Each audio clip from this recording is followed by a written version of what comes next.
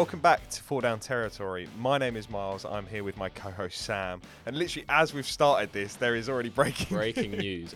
Really exciting news as well. The Rams have just traded wide receiver Van Jefferson to the Falcons. I have no idea what it's for. That's a league-shifting move, really, isn't it? That's going to alter the spectrum of multiple playoff implications. For a team that really doesn't use wide receivers either.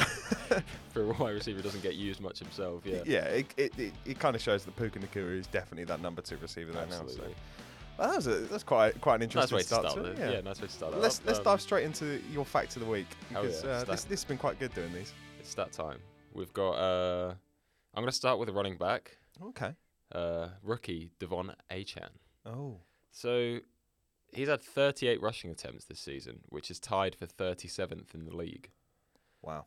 And he's got 460 rushing yards, which is tied for second. No, sorry, he's the lone holder of second. So.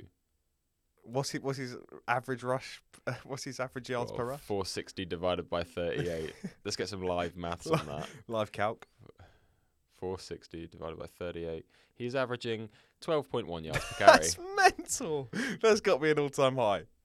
That is crazy. It's definitely up there. And if he can keep this pace, could you imagine what he ends the season Is he going on IR now? I didn't realise he was injured. Oh, I think he's going on IR. I didn't know he'd even got hurt. Oh, another live search. Look at all the breaking news we got going. It's all go here at Four Down Territory. The first thing's come out open injury. The episode. I'm literally checking now. Is bound to miss multiple weeks with a knee injury. Wow. Oh god. Oh, I didn't even know that. Mad. So I tell you what, to finish it. Well, he won't finish the season on 12.5. He won't be out that long. He won't be out that long. But yeah, that is still a crazy stat line. Yeah. If he can maintain that, could you imagine? All-time records. Mine is about tight end, the one that I bang on about every single bloody week because I love him so much. Is Sam Laporta. Yeah. This is in comparison to one of the most athletic tight ends in the league. So in Kyle Pitts' 32 games, or in his career, he's only got 3 touchdowns. Sam Laporta is now in his 5th game? He is already on 3 touchdowns. That's crazy. He's the league's next best, isn't he? He is currently leading tight ends in fantasy football. Yeah. For points scored. Yeah. He's absolutely flying.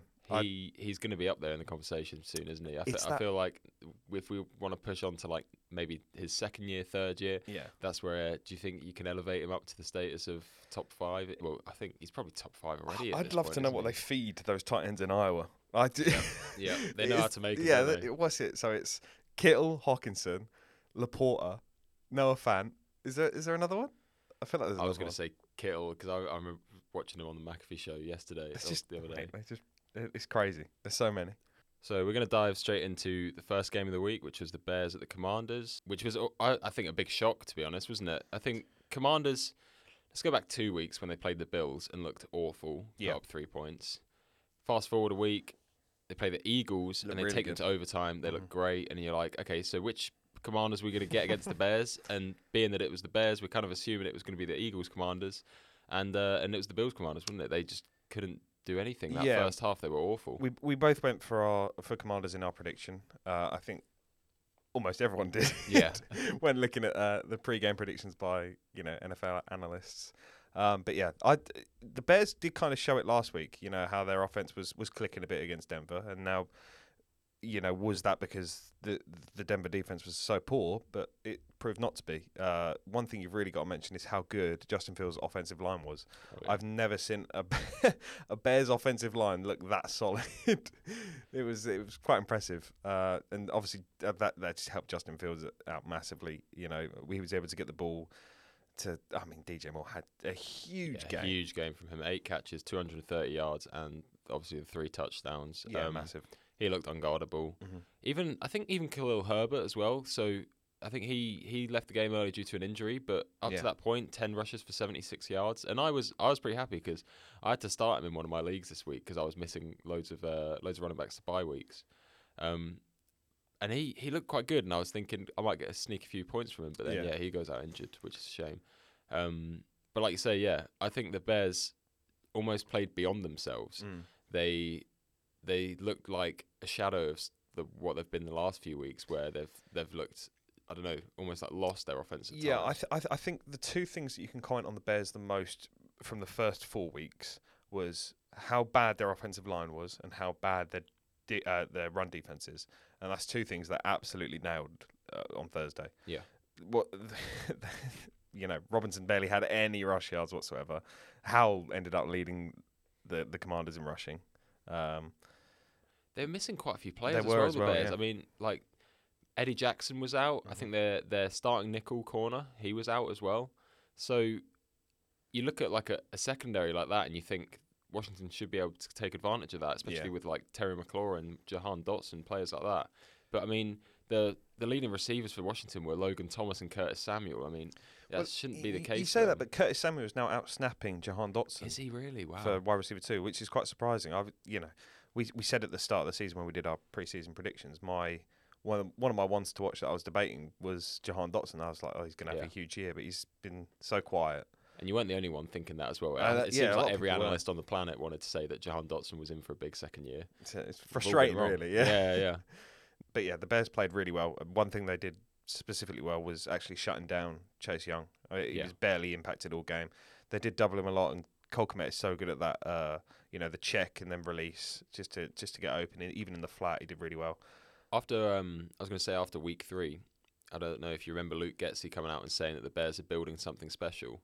So obviously up to that point they were pretty poor, but since then they've scored 68 points, and realistically, I mean they're 1-1, but they should be 2-0 really with the game against you last week. 2-0. So are they building something special? Could they build on this? And obviously we talk about the NFC North being, I mean it's pretty much wrapped up with the Lions, I suppose, but like with the Vikings and the Packers, I mean could they at least take second in the division and build on that for next year? Yeah, you've also got to think next year as well. They've got the Panthers first round pick, and that's looking to be at least a top 5 pick. And could they end up picking up Marvin Harrison Jr. from Ohio State? That would be a great addition alongside DJ Moore.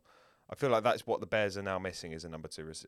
It depends who would be number 1 there if they did get Marvin Harrison, but DJ Moore has proved himself to be a solid number 1. It's now who's going to accompany him in that passing game. Just a second target exactly, as well, wouldn't it? And especially with Cole Kmet, the way he's played the last 2 weeks, I think he could really grow into that role in the offense. Yeah, I mean they paid Cole Kmet this offseason. He got that big contract to, he got paid as like a top 5 tight end. Yeah. So and last 2 weeks he's been performing it against the Broncos. He was brilliant and proved it again this week.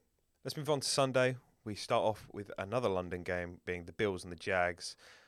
Oh, this one was actually quite close. Yeah, I mean, it was built out to be a good game, wasn't it? I think this is probably the best of the international series games coming to England. Yeah. And especially the Bills being, I mean, I called the Bills like a top 5 team, like probably the best team in the AFC. They've come to London to play the Jags, and Jags pull away with it. I do feel like that benefit from the Jags staying over in London may have helped. They obviously did look stronger. They didn't. The Bills looked quite fatigued. Especially within the run game. The run game was so poor for the Bills. Jags did a great job stopping that. But Josh Allen was still able to do pretty good. He was able to put up 350. Got 2 touchdowns as well. Stephon Diggs and Gabe Davis, huge games, both going over 100 yards. But Trev and ETN were fantastic on the other side.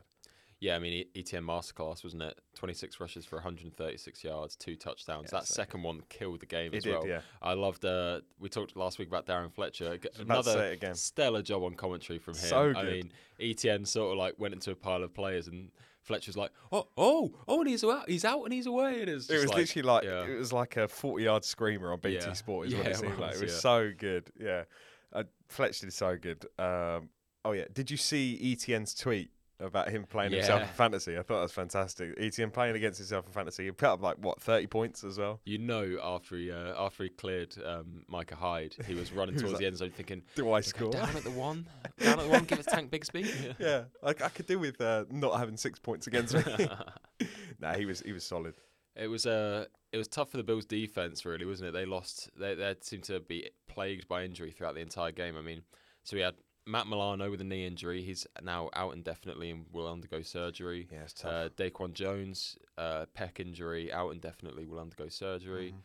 Dawson Knox, wrist injuries day-to-day. And other tight end, Dalton Kincaid, is concussed. He's in the concussion protocol day-to-day. Before the game started, it seemed like, wow, the Bills are actually, they're getting Von Miller back. This defense is now going to start to prove itself. And then literally that game starts, it all goes downhill. Yeah, it's really tough. And I don't know, how much of a factor is like the extended travel, like we say. I don't know. I mean, I don't know about you, but I saw a lot of controversy over it. I saw one account was going off on the NFL for like blatant. They called it like blatant bias towards Jags in favor of like making the international series look good, because it's like apparently the officiating was favoring the Jags, and they got the extra week to stay in London, which obviously is a big benefit to them. It's tough though, because the Jags have never played an away game in London. That's their first ever away game.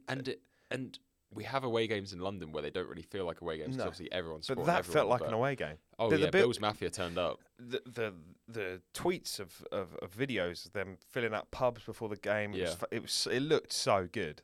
The atmosphere was definitely a Bills home game. Absolutely, yeah. You know, it did seem like, and also the Bills travelled over late. They travelled over Friday night. Did they? Wow. I think it was Thursday night, Friday morning. They travelled over. Overnight. They mentioned that in the broadcast, and how that could affect it. And they were saying, that they look fatigued. Is that the reason why? Because a lot of teams come over literally as soon as the Sunday's over. That's what I was thinking. Sunday game. Yeah. And they go, right, we'll travel over, get there Monday, and then we'll stay all week. You know, a lot of them train at the Tottenham Hotspur facility. Yeah. Or there's like a school where I remember the Broncos trained, but that's probably because they're the away team. Yeah. But I know the Jags were training in Watford, weren't they? They had a like that field looked nice. I don't know if you saw the facilities they were training. It was literally like a complete different colour to the hill. Did you see it? It's so good. But that's where I don't know. I can kind of understand, especially from like a Bills perspective. Like it might have felt like they were a bit disadvantaged going into that game. Yeah. But what can you do about it? No. Next up, blowout of the week. God, beat the down. Patriots on the receiving end of it again. That's what now 3 points in 2 weeks. They spoke about it last week, how that was Bill's biggest loss ever, and then you expect the big comeback game. Like, I mean, you said it in your predictions. You were like, right, the Patriots going to come back. Bill's not going to allow another beatdown, and that's exactly what happened. Yeah, I forgot I said that. I'm glad you sorry for reminding you. Yeah, no, it was really tough. It starts at Mac Jones, really. Yeah, I said early on in the season how much he was surprising me with his play, and I think he'd been quite good throughout the first 3 weeks. But yeah, I mean, 3 turnovers. In fairness to him, the interceptions were like, I mean, one of them was just like pressure. He gets hit as he throws. It just bobbles straight to Honey Badger, pick 6. But the second one was quite unlucky because he hit his man, and literally as he caught it, he got tackled, and it just popped up into the hands of was it Pete Warner? Yeah. So I don't know. In some respect, it's like one of those ones where the stat sheet looks worse than it is. But regardless of whether it's 100% his fault or partially his fault, I mean, 3 turnovers, you're not going to win games with that. And also the run game was terrible. 45 yards total running. Yeah. Which is, you can't, you're not able to move the chains with that. Each player is averaging about 2 yards per carry. Yeah. You're not giving Mac Jones any help, especially when he's only completing 10 passes in the game in total. It's really tough. Yeah, no, it's not a good look for their offense, and you can tell the defense is missing key players as well. I mean, obviously Judon and Gonzalez both not there this week. Yeah, definitely. But we saw guys step up for the Patriots D line. Mm-hmm. Bentley got himself a sack, and he had 11 combined tackles. So you see the other role players putting in. I mean, Dietrich Wise, he was brilliant as usual. It's just going to be tough without. I mean, I'd argue that Judon and Gonzalez are probably your 2 most important defenders on that side. That's what you got to remember. I think in this game the pass rush was fantastic, but we praise the Patriots defensive line for their pass rush, but in the running game they were atrocious. I thought you're giving up 80 yards to Alvin Kamara. You're giving up 30 or 40 yards to Miller as well. So something's got to stop there. Weird thing on the Saints side is seeing Chris Olave actually have quite a slow game. Well, I've noted this down. So he got his first touchdown of the season, which is good. But 2 catches. I mean, first 3 weeks of the season, he saw 10, 11, and 11 targets. Yeah. But he's only had 11 targets for the first 2 weeks combined. These last 2 weeks combined, which is weird, especially when Gonzalez is out. I thought, wow, he's going to have a huge game. He's going to be targeted at least 15 times, something like that. But it seemed at the start of the season, that's Carr's Devontae Adams. It's that same connection, and now it's started to die down. Is Michael Thomas starting to take over that number one role again? And we've seen Shaheed be successful within special teams, and he's now starting to see more involvement within the offense. Let's move on into the Titans versus the Colts. Jonathan Taylor, who? I can believe it. It was, they made such a fuss over him on red zone when he had that first play, the first run, and then Zach Moss just dominated for the rest of the game. Yeah, I mean, I don't know. Do you put it down to he obviously missed preseason for a week on the pup list? You've got to remember also the game plan. He signed the contract, Wednesday? Yeah.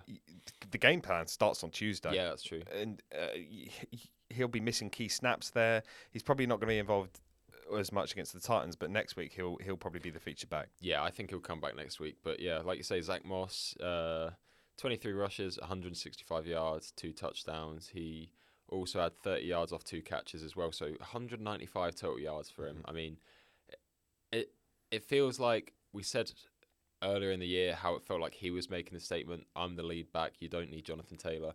They paid Jonathan Taylor big money, and he looks like he's still making a claim for not even a RB2, almost like a committee backfield. Like the 1B, like we say, 1A, 1B. Maybe he's going to hold on to that 1B spot. Yeah, absolutely.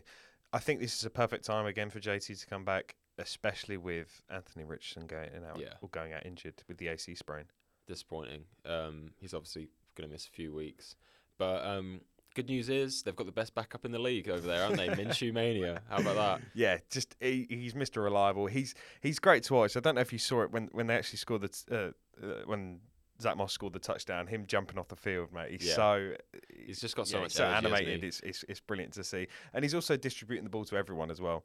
Michael Pittman had a good game, but also Josh Downs coming out and really having a massive game, really stepping up, solidifying himself as that number 2 over Alec Pierce. So yeah, he's in for a big season as the number 2. Yeah, no, I think I sort of joke about him being the best backup in the league, but to be honest, I don't know how many people I'd rank over him. I think he is. I think he's really he's really showed the last few weeks. I mean, he's gone and he's beaten the Ravens. He's come and he's beaten the Titans. I mean, these are big games for them, for the Colts, and if they're looking at the playoffs, they've got the Jags next week. They can beat the Jags. It's these divisional matchups. They're the ones you've got to win. If you can win 6, if you go 6-0 in the division, that's a great start. In having that tiebreaker over them, it proved literally last season how important the tiebreaker was for the Jags. It literally came down to that last game against the Titans. If you get the win, you're in the playoffs. It doesn't even matter about the last week. So it proves again this week. On the Titans side of the ball, we saw vintage DeAndre Hopkins. That we haven't seen that in a while, have we? Yeah. 8 receptions, 140 yards. Looked much like his old self. Absolutely. And also with Derrick Henry obviously leading the backfield, but Tyjae Spears came in and he did a good job. I mean, we talked about the change of pace. You've got this big bruiser and Henry, bringing Spears to be the speed guy. He took that one to the house, didn't he? He did. I feel like I go back on myself every single week. One week I say, Henry's the lead back, and then I go, well, it's back again to the 50-50 snap share. And it was again this week. We're seeing the Titans being fought. They're getting stopped on first down in the run, stopped on second down in the run, and they're having to come out in a passing down. You take out Henry, Spears is going to come in and be the passing back. And it proved again this week. I think you'll end up seeing Spears a lot more throughout the season, especially, it's coming towards crunch time in a game when you need the final drive down the field. You're not going to force running the ball. You'll end up seeing wheel routes coming out there, quick flares, quick outs from the running back, just because that's what Tannehill's known for. He's not known for forcing the ball down the field. He's much rather to use his tight end, to use his dump off running back and almost meticulate his way down the field. Yeah. Big word of the day. Meticulate. Moving on, we've got the Ravens at the Steelers, a game which the Steelers won. After that, we've got the Panthers at the Lions. I was sat there ready for the rant. I was like, this is going to be good. I'm ready for this. I just thought we could skip over it. Not have to talk about it. We could talk about the receivers. Yeah, we can talk about the 7 drops. It tied for the 3rd most by any team since 2013. Wow. It was dreadful, absolutely dreadful. I mean, it's going to sound weird, and I'm a Lamar fanboy. I'll back him as much as I can. Do you think that's the most impressive 0 touchdown, 1 interception performance we've ever seen? Do you know what his PFF grade was? 94.6. Okay, the best of all QBs this week. Really? And I think the best in the league. Yeah. Like of any position.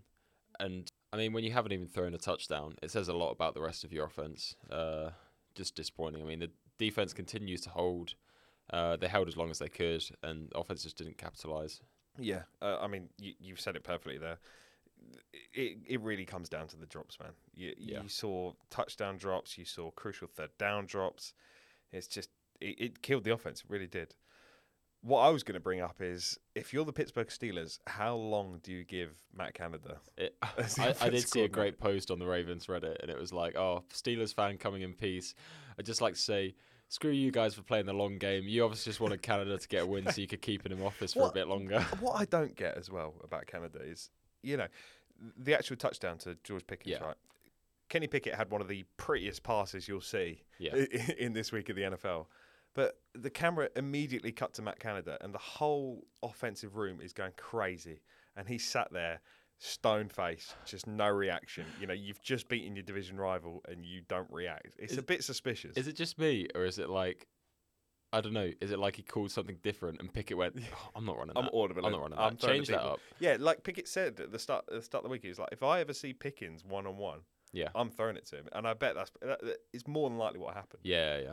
And it's disappointing because Marlowe's first week back. I mean, he went the entire season last year without giving up a touchdown, and first week back he's given one up. Yeah, which is a bit disappointing. But add that to the list of disappointment we've had this week. The list will go on. Trust me. Yeah, it really will. One other thing I want to pick up on, which is like really frustrated me this week, is like I can push the losing to the side. That's it happens. It's sport. One of the things that's really really frustrated me is analysts Stephen A. Smith, who's come out and said that the Ravens aren't getting their money's worth out of Lamar. Have you seen that? No, I haven't. So apparently, because of this loss, Lamar's not doing enough to be worth his contract. Yeah. When you see he's literally like, outside of maybe week one, he's been the whole reason for our success. Yeah. You look at him, like I said, the PFF grade, so he's obviously playing really well. He could have had like 5 touchdowns if there weren't for all the drops we had. And the other thing, I mean, did anyone say that about Joe Burrow at the start of the season? No, it's calf injury. We'll let him off. Yeah. But like Lamar, it's just straight on him. He's a running back. Yeah, he's a running back. He's not a proper quarterback. Yeah. So is he worth the money? I don't know. I found that really frustrating. But as a whole, a game that we'll love to put behind us and not have to. Hopefully, when we play the Steelers later in the season, I do not want to lose that one. We need a revenge game. We may as well dive straight into the next one then. Detroit Lions versus the Carolina Panthers. I think the big headline at the start of the game was no Amon-Ra St. Brown. And not just that, no Jahmyr Gibbs either. No Jahmyr Gibbs. 2 massive offensive weapons inactive, and it didn't look like it affected them In one fact, bit. When you put it like that, now that I think about it, 2 of their most versatile weapons inactive, and not a problem. They still put up 40 on them. Yeah, I mean, Goff was able to. Reynolds stepped up massively. He was fantastic throughout the game. I've already mentioned how bloody good Sam Laporta is. Yeah. I bloody love that man. He is incredible.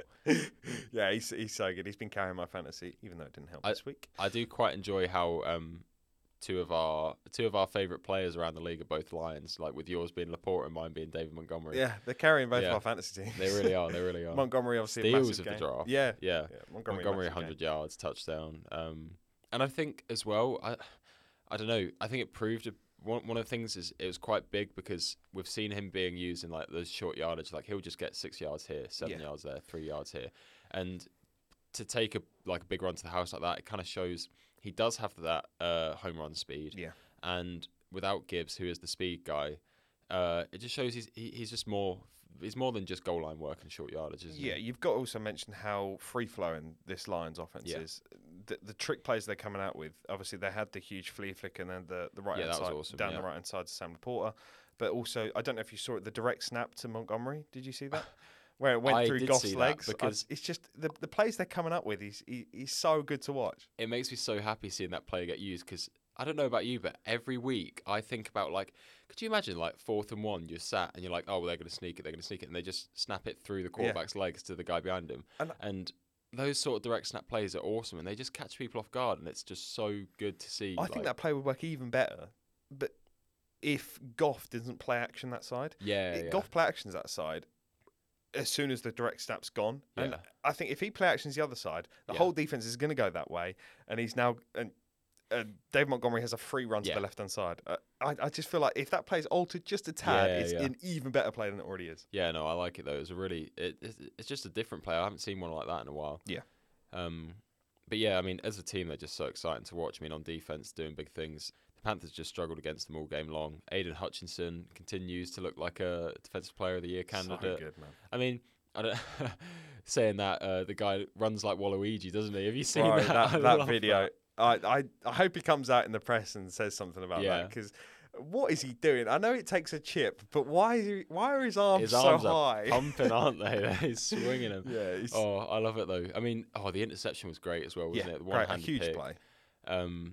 He's a force, and when you've got young guys on the Lions defense, like you've got Hutchinson, you've got Brian Branch, I mean Anzalone, and you've got Jack Campbell, obviously, that they drafted this year. I mean, they're building that defense for the future. Their offense has got young guys as well. I think that's what's so exciting about the Lions is we saw 2 years ago, obviously, it was the start of something great with Dan Campbell. You come into last season where they're pushing the playoffs, don't quite make it, but you know they finish on the high note. This was the year that we were going to really see them like take the NFL by storm, and they've done exactly that. I mean, 4-1, putting up 42 points on the Panthers. Like literally, the Panthers didn't have a chance. Yeah.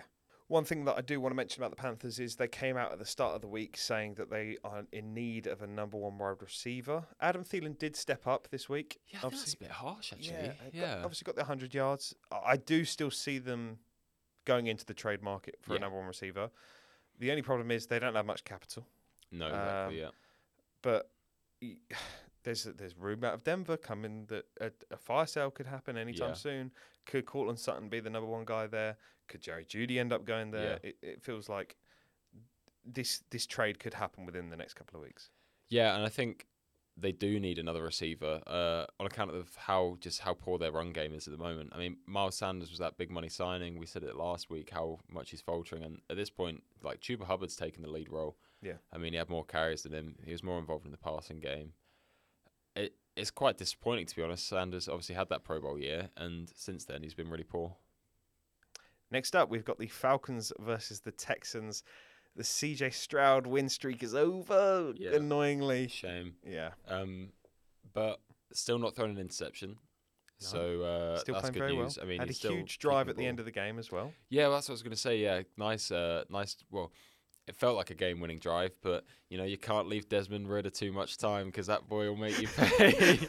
His first ever fourth quarter comeback. Yeah. I mean, big game for him. Really big. Not just for like him as a player, but also just confidence-wise. I mean, he looked lost against the Jags last week, didn't he? And all the talk came up of do you put Heineke in? I mean, we were saying it last week. How much time has he got? But that's a statement game. That's exactly the kind of game he needs. I mean, 28 of 37. 329 yards and a touchdown, and also obviously having the rushing touchdown as well. Yeah, massive. And also, can you believe it? Kyle Pitts led the team in receiving. Back, baby. He's back. I really hope he is. God, it just feels like that was the first game where he was fully a part of the game plan. They were like, right, we're really going to start forcing the ball to you. And him, Drake London, Bijan Robinson is such a threat for any team.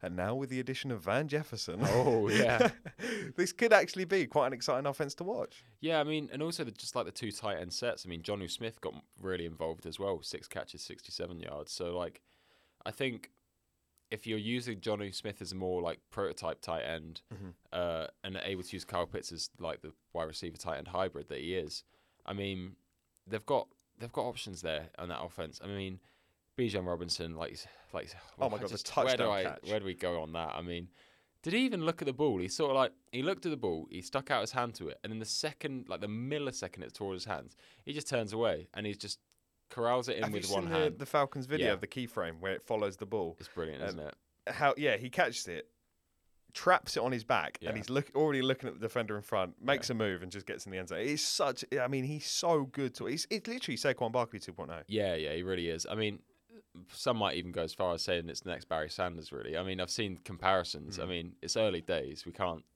give him too much hype too early. But, my God, does he look good. Yeah, it looks very good. Exciting to watch. Next up, we got the Giants at the Dolphins.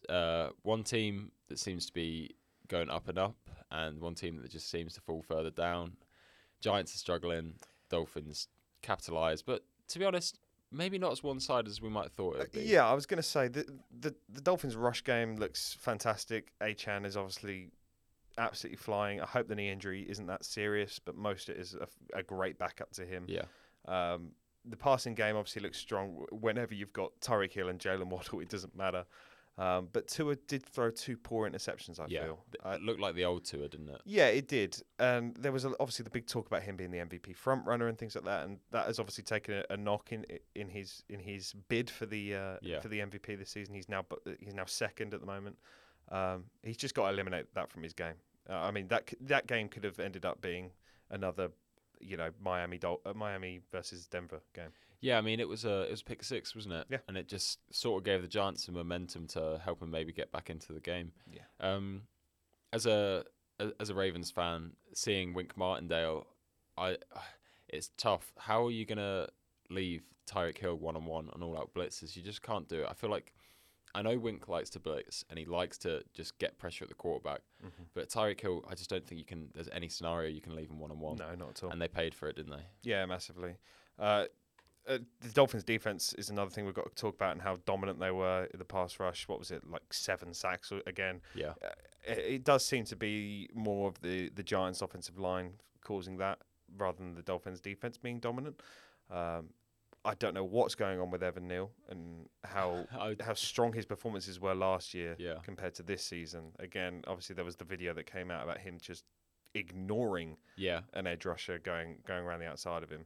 Well, I remember as the game was going on, I remember seeing a message from you saying Evan Neal might be the worst offensive tackle in football. I was like, it was just that play. The replay popped up, and I was obviously it was a first instant reaction. I was like, how can you get your assignment wrong that badly?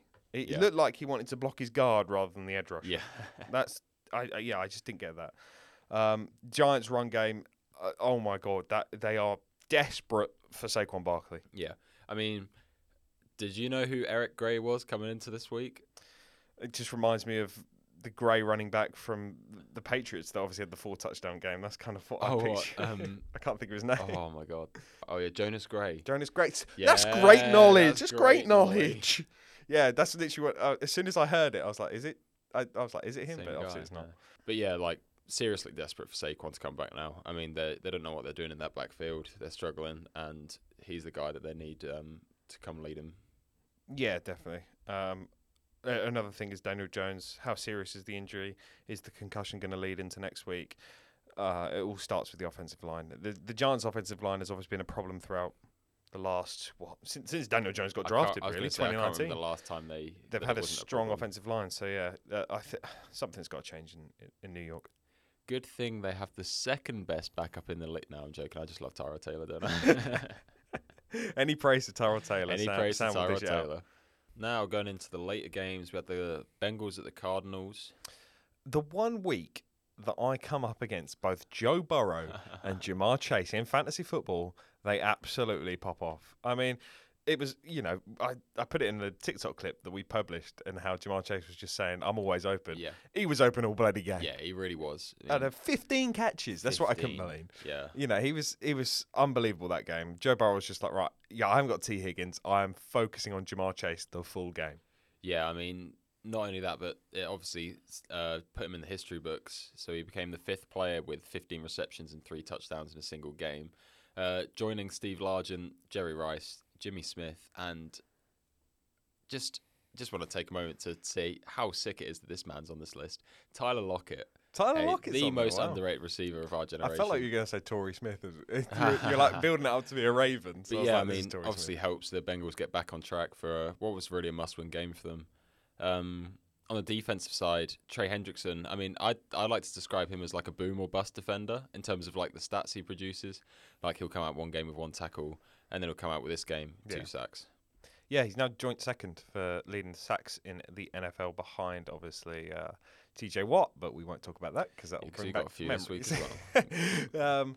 One thing for the Cardinals one loss is that James Conner could be out for a while. Yeah, that's obviously going to be concerning. Their offense kind of revolves around him. Obviously, Josh Dobbs has done pretty well to start this season, but their run game is kind of what they lean on. A slow game from Zach Ertz. Obviously, he had a big game last week.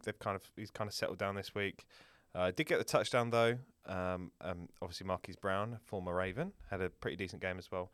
But He's yeah, been playing well. they need that run game back. I think as soon as they lost James Conner, that's when we started to see the Josh Dobbs interceptions creep in. Yeah, I mean, it's tough losing James Conner, but to be fair to undrafted rookie Amari Demercado, he stepped up, didn't he? He had 10 rushes, 45 yards, and the touchdown. Yeah, big game. Good to see him come in. And then obviously, like, we spoke last week about Rondell Moore being that change of pace guy. Yeah. And it's quite good to see him again. I mean, only 3 rushes, but for 50 yards, so obviously one of them went big time. I think that's what they're going to need if they're not going to have the consistency of James Conner. They need things to just alleviate some of the pressure off Josh Dobbs, because, like you say, as soon as Conner left, he started throwing the interceptions, which he'd been good for the entire year. He'd not been turning the ball over. But yeah, not a bad game from the Cardinals. I mean, they pushed the Bengals, but just couldn't do anything about Chase, and that's what killed them. Yeah, one thing that I did love that Zach Taylor said in his post-game kind of like victory speech, and the thing was like, you know, this is the second quarter of the season. We're 1-0 now. Let's just build off that, and let's put the first 4 games behind us, and let's progress from here. Yeah, I mean, 2-3 now. What they could just win out and be 14-3, couldn't they? Yeah. To end the season. I mean, you never know. I think that's the thing with these sort of like early season dips that we see from teams. Obviously, I, as a Ravens fan, was really enjoying the Bengals struggling these weeks, because I know that the season's long and they'll come back from it. So AFC North still up for grabs. I mean, we've got Ravens sat on 3-2, Steelers sat on 3-2, Bengals on 2-3, and the Browns on 2-2. So you know, it's getting close in the AFC North. It's going to be exciting. Yeah. Okay, let's dive into the Eagles versus the Rams. We see the Eagles pull out the victory away in Los Angeles. Close game, though. Yeah, I mean, these are the games we want to see the Rams pushing teams in. We've said about them potentially being that 7th seed for the wild card, maybe. They're 2-3 at the moment, but they've been in games, and especially with the return of my man Cooper Kupp. Very good to see him back in the fray. I mean, 8 catches for 118 yards. He looked so good on the first drive. I was worried at the start of this game that, you know, Cooper Kupp was going to just be the heart and soul of the offense. They would completely ignore the 2 rookies. But we did see Kyron Williams get 13 carries. We also saw Puka Nacua get 7 catches and the touchdown as well. So they are still feeding the ball. And then obviously now, with the news of Van Jefferson getting traded, that there's going to be no targets taken away from Puka at all. He's definitely still going to be a focal point of the offense. Kyron Williams is obviously now the featured back. That's already been discovered throughout earlier weeks, and when Cam Akers got traded. Yeah. So yeah, it seems like with the addition of Cooper Kupp, that offense is now just going to be flying. Yeah, I mean, to be honest, I don't understand the people that seem to think that Kupp coming back would take away Nakua's role, because, like, how many NFL offenses operate with just one receiver? Exactly. You know, they need people to spread the ball about. And Nacua was obviously going to keep his job. And then Tutu Atwell, I mean, he got the touchdown on the first drive. So I think, obviously, they're going to be operating in a smaller capacity to what they have been. But that's because they've been just, like, carrying incredible loads. I mean, Stafford's been passing the ball to them, to feeding them targets. Yeah. Kupp's obviously going to take his share, but yeah, they're still going to use all of them. And you look at, literally, on the other side of the field, a team that utilises multiple offensive weapons is the Philadelphia Eagles, with A.J. Brown going over 100 yards. They had Dallas Goedert going over 100 yards. It's just making sure that you are utilising your weapons in the best way possible. Yeah, I mean, and that's one of my favourite things I wanted to pick out from this game is, the Eagles produced 3 100-yard players by total yardage. I mean, Swift had 70 rushing and 38 receiving. Mm-hmm. So when you've got 3 players pushing 100 yards like by themselves, it just shows the ability that Eagles have to. They're not just force feeding one guy; they've got people to distribute it to.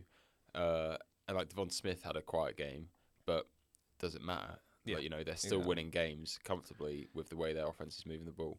I know we talk about it every single week as well, but how good is that Eagles defensive line? Oh. It proved again this week how they were just able to shut down how good the Rams run game was in the first 4 weeks of the season. And you know, you see the sacks coming in as well from the edge guys. Hassan Reddick got 2, I believe. Jalen Carter got 2 as well. Wow, Jalen Carter got 2. Yeah, I mean he's solidified that defensive player of the or rookie of the year, hasn't he? Yeah, I mean, I think he was most people's call for Defensive Rookie of the Year, wasn't he? Mine. Well, yeah, that's true. That's true. My bad. But I mean, he's looked great so far, and yeah, 2 sacks. I don't know. He's going to be a force to be reckoned with. Yeah, it's crazy to think how 9 teams passed on him. He's unbelievable. I thought something would come out. Everyone was saying that he was, he wasn't fit for his combine run or his pro day. Was this going to affect him in the league at all? It has not affected him one bit. He is so good to watch. He's just absolutely dominant. It is just Aaron Donald 2.0. He's a bigger version of Aaron Donald. Yeah. Yeah, no, I think he's going to have the exact same career path as well. I think we're just going to see him just every year he's healthy, he'll be in the Defensive Player of the Year conversation. I'd put that down now. Yeah, absolutely. Moving on, more disappointment on our end. Yep.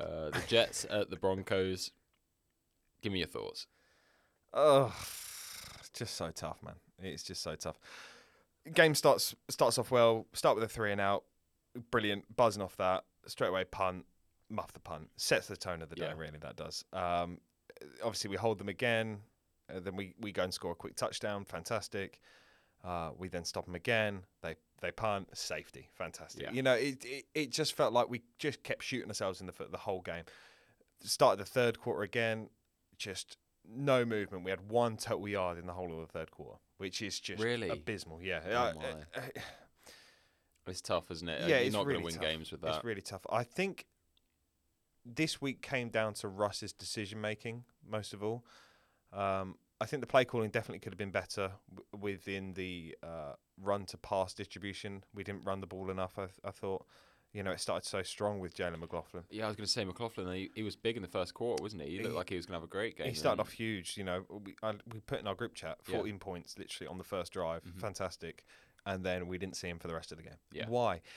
Obviously, with Javonte out, he's been the electrifying part of the offense. Yeah. Keep him in. Let's try and utilise him. And then in the receiving game, Samar JP Ryan actually led us in the receiving. Which is just...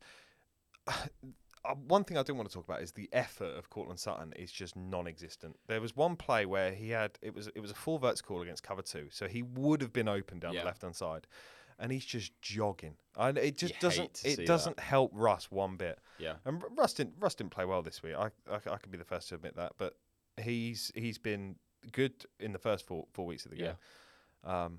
But yeah. Yeah, I don't think Russ is the problem. I obviously think the big problem is defense, as we've said. Yeah. I mean, giving up, was it 31 points to the Jets? I think the turning point in the defensive side of the ball was as soon as DJ Jones got injured. We were doing a great job of stopping the run. He's our nose tackle. He's the absolute anchor of the defense. Yeah. As soon as he got injured, first play, 72-yard touchdown. Yeah. You knew it was going to happen as soon as he got injured. So I just hope that injury's not in the long term, but. I've mentioned it at the start of this podcast. I mentioned it throughout the podcast. If Broncos don't win on Thursday, I expect to see a big fire sale. It's been all over the media. I could see the players that I see untouchable are Pat Surtain, Nick Bonito, Quinn Myers, Jalen McLaughlin.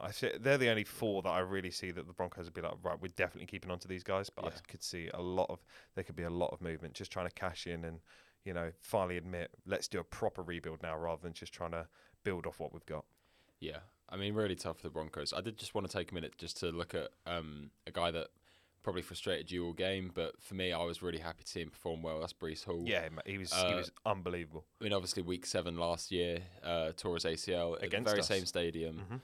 Mm-hmm. So he comes back a year later and he just takes that lead back roll, 177 yards and the touchdown. Another long run which killed us again. Yeah.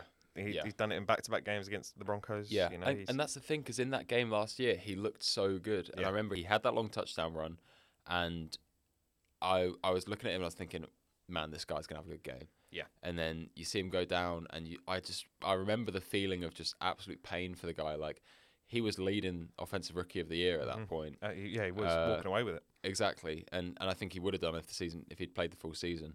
So it's really tough for him to go down there and then miss the entire year. But it's good to see him back. I mean, Robert Saleh said he should be into a lead back role with no restrictions. And I don't know. It's a shame it happened against the Broncos, but I'm glad he's back. Yeah, definitely. One bright spark for the Broncos I've got to think is Pat Surtain. Yeah. His matchup against Garrett Wilson was one that I was excited to watch for. He shadowed him on 69% of all plays. He had 4 total targets. Only gave up 1 catch for 12 yards, and obviously got the interception against him. It just proves that he is the best corner in the league. I just feel like if the Broncos do trade him, it would be such a detrimental effect for the future of the team. You just can't allow to get rid of a player like that. Yeah, I mean, like, if you are getting rid of a player like that, you've got to be getting compensation that is going to set you up. Because if you're not getting enough out of it, it's like we look at the Bears getting rid of Roquan Smith for a second rounder. I think it'll be like the Minka trade. I think it'll be like the Jamal Adams trade. If he was to go, it would be 2 firsts and whatever added onto it. You know, I agree. We could see a big deal if he does go. Next up, we got the Vikings versus the Swiftless Chiefs. Sorry, Swiftless Chiefs. So we can finally stop talking about that. Of course I bring it up. Why did I bring it up? Doesn't matter. We're going to carry on. Probably the controversial game of the week, right? Had an interesting end to the game. Huge call at the end of the game, which is all over Twitter at the moment. Yeah. You know, everyone wants to know what was actually said by the ref. Was he telling Legerisi to put his helmet back on so he didn't get penalised? Was it then a pass interference? Was it an uncatchable ball? There's just, from one play, I haven't seen that much drama in a long time on Twitter. Funnily enough, I would say the most drama I've seen from a play is since last week when the Chiefs played the Jets, when they had all those penalties on one play again. You say that, but on Twitter there was only a couple of clips of that. Yeah. This week has flooded Twitter, I think. Wow. Yeah, I mean, it's tough when there's such a big narrative around the Chiefs at the moment of them just being like favoured by the NFL. Mm-hmm. It doesn't do them any favours, does it? Well, no, the narrative. You know, you see obviously like the Instagram bio being with 2-0 or 3-0 Swifties now. It just doesn't put a good look, especially when the refs are telling players to, you know, they're giving them free warnings, free outs almost. You know, if he does keep his helmet off, that's a 15-yard penalty, unsportsmanlike conduct, is an automatic first down, and the Vikings have a great chance to tie the game. Yeah, and we had a friend of ours point out the DJ Moore helmet, taking the helmet off at the end of the game against the Falcons last year, and how obviously that was playoff implications, wasn't it? So I think it's crazy when you look at it in context of that game, and then this, like the Vikings don't get anything for it. I don't know. It's not good. It's not a good look.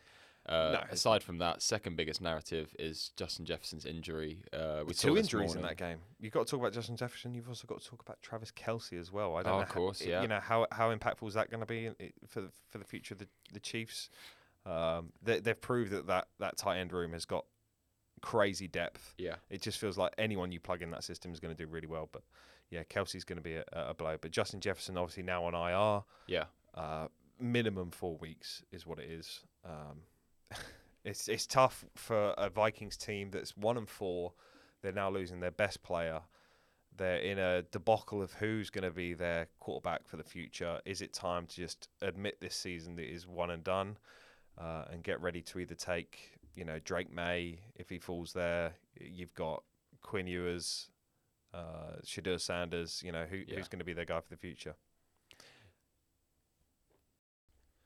Yeah, I mean, they're in a tough spot now, the Vikings, aren't they? 1-4, they're going to be without Justin Jefferson for 4 weeks. But in fairness, when you look at the next 4 games, I mean, they've got the 49ers, which is obviously, I think we could chalk that up to be a loss. Yeah. But the other 3 are the Bears, Packers, and Falcons. So 2 divisional games, which are huge. 2 divisional games. And, you know, can they keep competitive in those games without Jefferson? I mean, Jordan Addison stepped up nicely in this game. He had the touchdown. Obviously, TJ Hawkinson's one of the better tight ends in the league right now. Yeah, definitely. Mattison's been good the last few weeks. I mean, outside of this week, maybe. If they get that run game going, they could definitely be competitive. You know, in past seasons, the Vikings have lent on that run game in so many years, with whether it being, you know, AP, whether it being Cook, whether that now being Mattison and Cam Akers for the future. They've got to start leaning on that for the next 4 weeks. Next up, we have got the second beatdown of the week, and that was the 49ers versus the Cowboys. Just a dominant performance. That felt like there was a bit of, you know, there wasn't the strong performance in the playoffs last season when these two met up. This time, the 49ers wanted to make amends. They just went for them. It's kind of crazy, isn't it? Because the Cowboys, I don't know. The Cowboys have spent half the season being one of the top teams. They spent half the season saying, are they for real? Yeah. They come up against the Niners. It's time to make a statement, and it's the Niners making the statement, and they're saying, Absolutely. we are the best team in the league. You're not close to us. All we've got to do is go and beat the Eagles in Week 12 and just prove to everyone, NFC 1 seed, wrap it up, take themselves to another Super Bowl.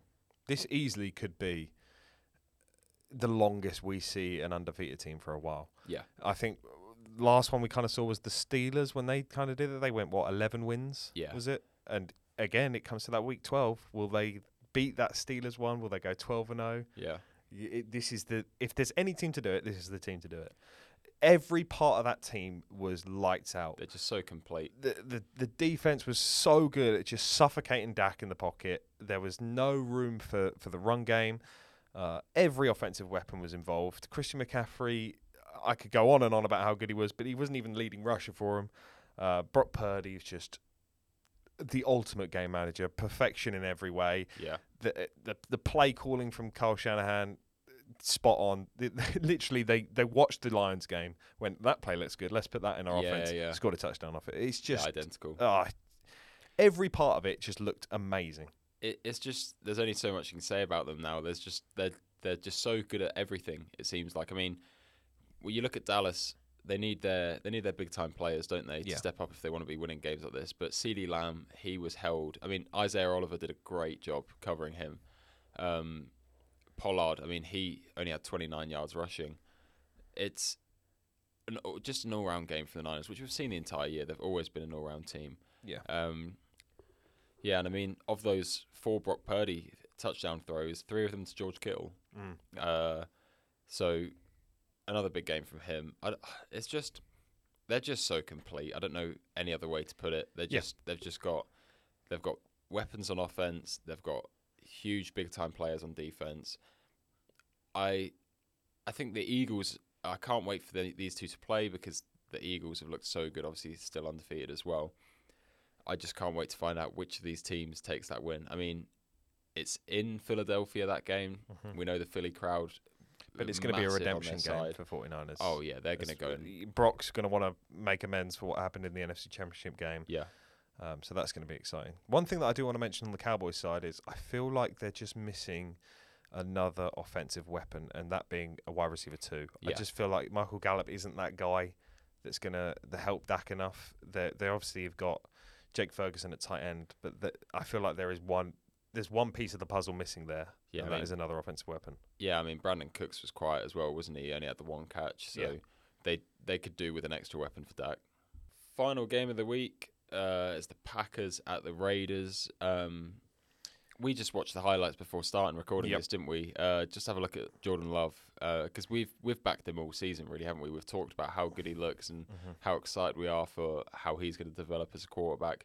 But he didn't look good, did he? No, it's frustrating to see because, like you say, we've been bigging him up all season. I was really enjoying watching him play the first 3 weeks of the season, and now each week it's kind of going downhill ever so slightly. We thought that it would start to come back up with Christian Watson coming back, and Aaron Jones had a little feature last week, but he needs to elevate his game now. He's got his number 1 target. Let's start using him. It kind of came down to the final play. We literally watched it there.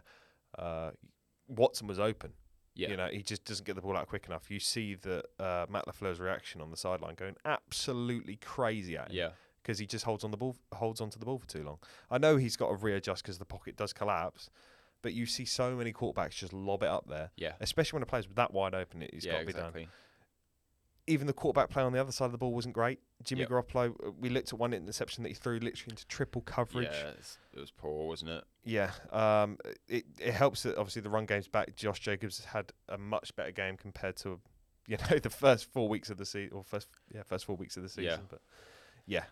Yeah, no, Jacobs refining that form from last year. I think I say refining. He was at such a high level last year, wasn't he? And, yeah, definitely. And he's not quite there yet, but he's just been more involved, which I think is the main thing. Whereas the first few weeks of the season, he looked like he was getting touches and doing absolutely nothing with them. At least these last 2 weeks, he's really started to put things together a bit better. I think that's the way for the Raiders are going to have to go forward. They need to really dive into that run game and just take as much pressure off Jimmy as possible. I feel like if Jimmy's gonna, it's gonna be very similar to how the Titans play. I think that's the way that the Raiders have got to do it. We looked at, I go back to it again, but the interception, I get it's the play action. You've done the right thing there, but the check down's wide open. Yeah. Why aren't you using the check down when you're forcing it into triple coverage? Yeah. And it's it is a guaranteed interception. Yeah. Two of the best stat lines to come out of this game on opposite sides of the ball. I mean, we've got Jacoby Myers for the Raiders. He had another big game, 7 catches, 75 yards, and a touchdown. He's cemented himself as a big wide receiver too in that offense now, hasn't he? When you've got Devontae Adams out there, who was relatively quiet for the majority of the game, it's good to see the wide receiver 2 step up, and that being Jacoby Myers, which is really good from him. On the other side of the ball, AJ Dillon finally makes the most of his number 1 role in the running game for the Packers. Not really efficient with his touches, but still making 76 yards and a touchdown. He's just, I still don't think we see backups that sort of make their way to other teams to be lead backs, or maybe the lead back ahead of them is cut to push them. I mean, like we saw with Mattison and Dalvin Cook. Yeah. I don't know if AJ Dillon's that guy. I think he'll remain a backup or like just a second running back for his career. But like a smart JP Ryan kind of guy. Yeah, I think so. But at least a bit of a better performance from this week. Yeah, definitely. I do feel like the Packers are still missing Aaron Jones. Yeah, 100%.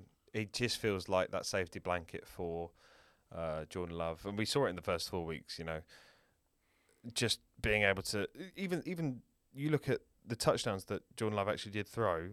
It felt like there were dump offs that ended up being long runs. Yeah. So having Aaron Jones back just gives him that freedom to start moving the ball in the place that he wants to put the ball. Because AJ Dillon just isn't that receiving back like Aaron Jones is. So yeah, I feel like once he's back, we'll start to see the old Jordan Love come back. Right, let's finish off with our weekly predictions. Last week I got 10 correct. Sam, you only got 7. What happened? Yeah, I started the season strong, but I feel like I'm falling off a little bit. So I've won 2 on the bounce now. Yeah, it's got to make up for it this week. Let's start off with Thursday Night Football. Chiefs versus Broncos.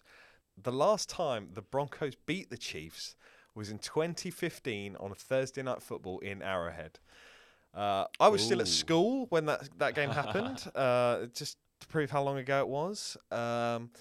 Do I see it happening on Thursday? No. Chiefs win. Simple as. You know, it's really funny because I'm going to agree Chiefs win, but don't you just feel like these are the narratives we see happen in the NFL where it's like they're never going to win, and then someone pulls up, oh yeah, but did you know the last time there was a full moon and there was like someone had been president for 2 years and then they won the game. And it feels like history repeats itself. So I'm kind of looking at it and I'm just like, part of me just wants to pick Broncos just because then if I'm Trust right, me, I look amazing. I want to pick the Broncos. But it's hard to, isn't it? Especially the way the refs are helping out the Chiefs. You know, tell me about it. No, this is the decider for the Broncos season. If it's not the decider for the season, sorry, it's the decider to see if we have the big fire sale. I think if we don't win this one, we'll see a lot of change within the Broncos roster. But yeah. We'll see what happens Thursday night. All right, next up, we have a London game. Sam's Ravens are in London. The Ravens versus the Titans. Sam, what's your prediction for your Ravens? Oh, it's gonna be a big one because I don't know. We've just been so on and off these last few weeks, but one of the things I think we have been successful in is run defense. Yeah. So I'd like to see us contain Derrick Henry a bit. I think the way our defense plays, we could force Ryan Tannehill in some bad throws, maybe get some turnovers. Also now, like Marlon Humphrey's back, get a game under his belt. Marcus Williams is back with a game under his belt. I don't know. I'm hopeful. So, and you know what? Some of those there's got to be some Ravens personnel in the building that were there the last time we went to London. And they've got to be saying, we are not having that happen again. So yeah, I'm going to pick the Ravens. But I think it'll be a really close game, to be honest. I think it'll be a close game. I'm also going to go for the Ravens. I think, if you're able to stop the run game, like we said, it forces Tannehill to start passing the ball, and that's where the Titans force errors.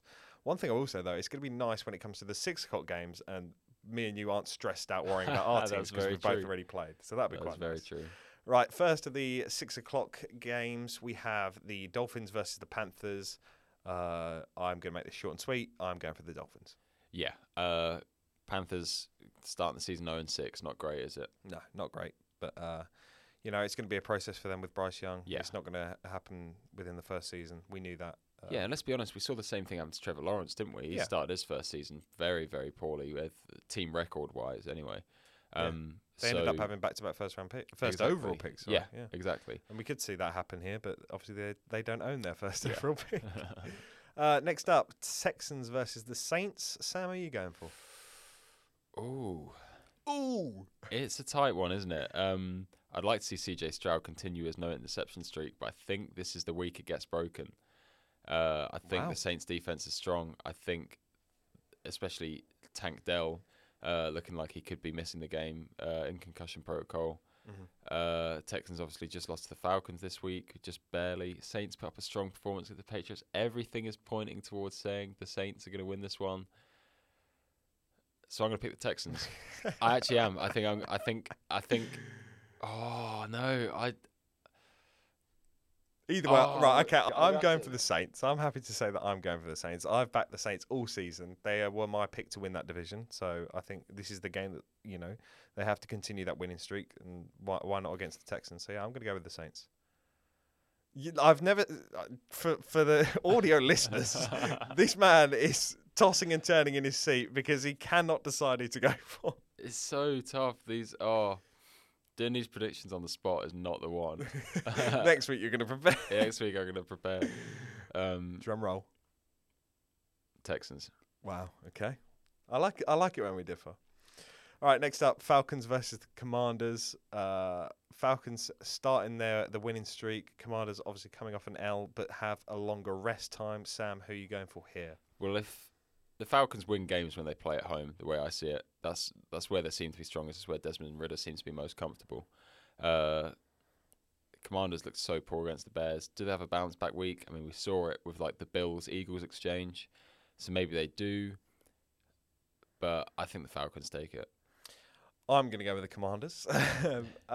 We've seen it where it goes good week, bad week, good week, bad week, good week, bad week for the Commanders. Yeah. Bad week last week, good week this upcoming That's week. I feel like they're going to beat the Falcons. Next up, we got an AFC South matchup. The Jags at the Colts. We touched on this earlier. This is a big game for the Colts.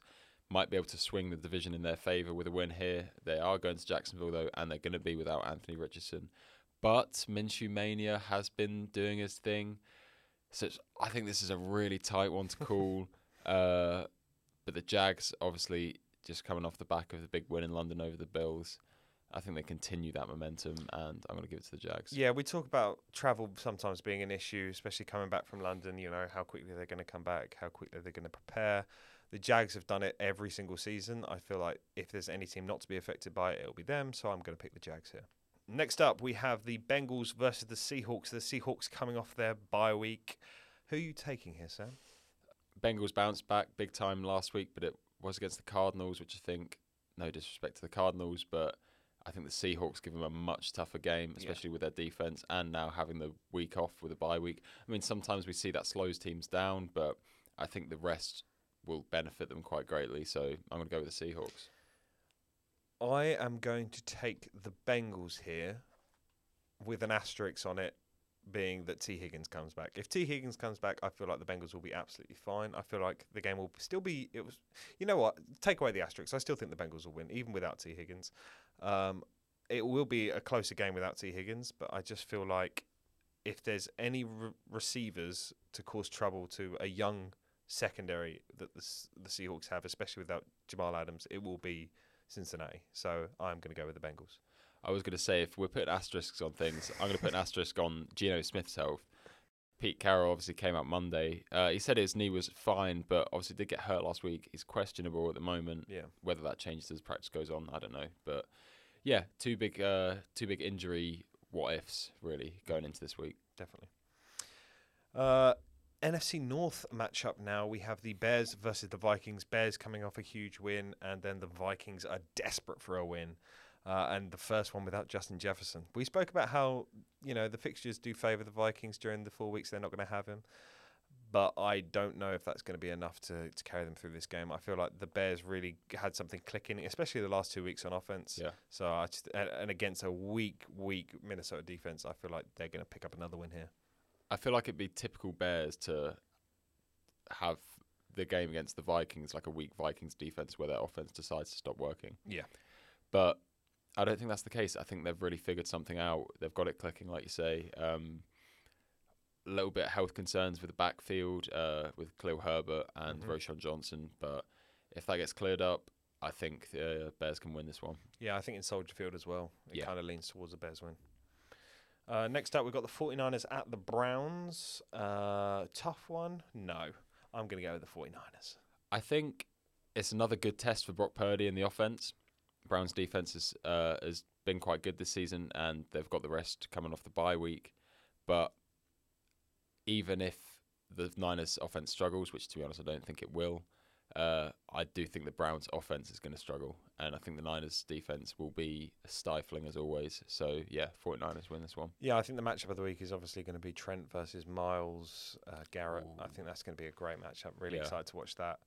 I think it all depends on Myles Garrett. If you can stop him, you're going to end up winning the game. So let's see how Trent Williams manages that. Next up, we have the Patriots at the Raiders. Patriots, after 2 absolute beatdowns, are desperate for a win. It's a Josh McDaniels kind of revenge game, so there's a bit of fighting from both teams. I'm going to pick this obviously had the Jacoby Myers play as well from last year. Yeah, of course. That's what you got to remember. So Jacoby Myers revenge game. Oh, big time, yeah. But I'm going to pick the Patriots. I feel like Bill can't allow for 3 blowouts in that many weeks. I just feel like Mac Jones has got to start clicking somewhere if he wants to keep his job. And this is one that you have to win. Yeah, I mean, I'm kind of disappointed, to be honest, because this was going to look like a great matchup with Devontae Adams and Christian Gonzalez. Obviously, we've been robbed of that, unfortunately. And it's that kind of thing which I think is going to sway this game in the Raiders' favour. I don't know if the Patriots will be able to contain Devontae Adams, Jacoby Myers, and Josh Jacobs. Like I say, a big game for Jacoby Myers against his old team. I don't know. I think at the Raiders as well, stadium's got a great atmosphere, so I think I'm going to give it to the Raiders. Moving on, we have the Lions versus the Buccaneers. This is going to be a close one, I think. I think this will be quite an exciting game, especially it being in Tampa as well and them coming off a bye week. Yeah, I mean, we often see teams come out of a bye week looking refreshed and looking like, a revitalized version of themselves. We saw the Bucs had a big Week 4 game against the Saints. They looked really good there. But can I put them against the Lions? I don't know. I personally see this being a one-score game. Yeah. I think it's going to be very tight. I think the Bucs are going to give the Lions a very good run for it. But the Lions have looked so good as of late. I think you have to give them their props for this. So, I'm going to pick the Lions to win this one. Yeah, I think especially if they get Amon-Ra St. Brown back, I just feel like the Lions are going to be flying again. And Jahmyr Gibbs as well to go along with that. So, I'm also going to pick the Lions. The Flying Lions. The Flying Lions. Next up, we have the Rams versus the Cardinals. Both teams coming off a loss last week, fighting to get back in the win column. I'm going to pick the Rams here to beat the Cardinals. It is at home for the Rams as well. The Rams did, the defense is strong against probably one of the better offenses in the NFL, being the Philadelphia Eagles. Now coming up against a weaker offense in the Cardinals, missing probably their key offensive weapon. I feel like that's going to be too much for the Cardinals, and the Rams will come out with a victory. Yeah, it's a big divisional matchup, this one, isn't it? I'm also going to go with the Rams. I think, like you say, I think they might just be too much for the Cardinals. And also, as a Cooper Cup owner, I'm just licking my lips thinking, Jamar Chase had a good game, didn't he? Can Cooper Cup get me that? Can he give me a 50-point game next week as well? I'd love that. That'd be nice. It's going to be Puka and a curl. We'll see. Or both of them. I wouldn't mind both, tell you. Rams like to spread the ball about. I think it's going to be a big game from them. I think they need to win this one if they want to push wild card. I see them taking it. Moving on, we have the Eagles versus the Jets. I'm going to go with the Eagles here. I just feel like if there's any team... Well, the Jets obviously came up against one of the weaker rush defenses in the Broncos last week. You're now coming up against the best rush defense. in the NFL in the Philadelphia Eagles. Yeah. You've got a quarterback that has been struggling against, again, a strong secondary. Yeah. And the Eagles have numerous weapons on offense, which I feel like it's just going to be too much for the Jets to handle. So, yeah, I'm going to pick the Eagles here. It's disappointing when you look and you think how good this game would have looked with Aaron Rodgers at the helm. Yeah. I think this would have been a shootout. I think this would have been a fantastic game to watch. No disrespect to Zach Wilson. I don't think he has the same ability as Aaron Rodgers to dissect the Eagles' defense. I think the Eagles will make it really, really tough for him. And, I think the Eagles win this one. Sunday Night Football entertains the Bills and the Giants. We've seen the Giants struggle for numerous weeks now. I feel like that struggle will continue against the Bills, fighting for a bounce-back win after their trip to London. I'm going to take the Bills. Yeah, I think this is just the matchup Buffalo need after last week. I think they have an easy shot of taking this game. I mean, Josh Allen against the Giants defense that has been struggling this whole season. I mean, Josh Allen's due another big game, isn't he, to continue that MVP hunt. But yeah, I can't really see the Giants taking this one. Final game of the week. Quite a big one, actually. The Chargers are coming off a bye week and coming up against the Dallas Cowboys, who obviously just got smashed by the Niners last week. So they really want to bounce back. Chargers, fresh off bye week, like I say, is that going to help them in this respect? Is their offense going to be able to perform against a tough Cowboys defense? Obviously, they're missing Mike Williams, who they lost just before the bye week. I think it's going to be tight, but I'm going to go with the Dallas Cowboys, I think. I really wanted to go for the Cowboys, but I feel like we've been too samey this week. So let's have a bit of, let's be different. I am going to go for the Chargers. Yeah, I just feel like the bye week rest is so important, and especially when the Cowboys have come against the best team in the NFL, that's only going to have a detrimental impact on the team. I just feel like a fresh Chargers team will have enough to beat a Cowboys team, especially also being in LA. I think that's also another bonus for them. I'm going to pick the Chargers. And that makes a wrap for this week's episode. Sam and I's team in the losing column again. Yet again. I feel like that's coming a theme of this season. Yeah. But some good football all around the league. We see the 49ers just powering through. We've also got the Eagles continuing on with the 5-0 streak. We see some shock results as well. The Jags getting a win in London against the Bills. And the Chicago Bears finally getting their first win of the season. Looking forward to next week. Hopefully both of our teams can get wins and some more exciting football on the way. Make sure you guys follow us on Spotify and look for us on Instagram and TikTok too, FDT_podcast. And keep an eye out for later in the week, nice little post on our power rankings for the top 5 teams in the league. But until then, we'll see you guys next week. See ya.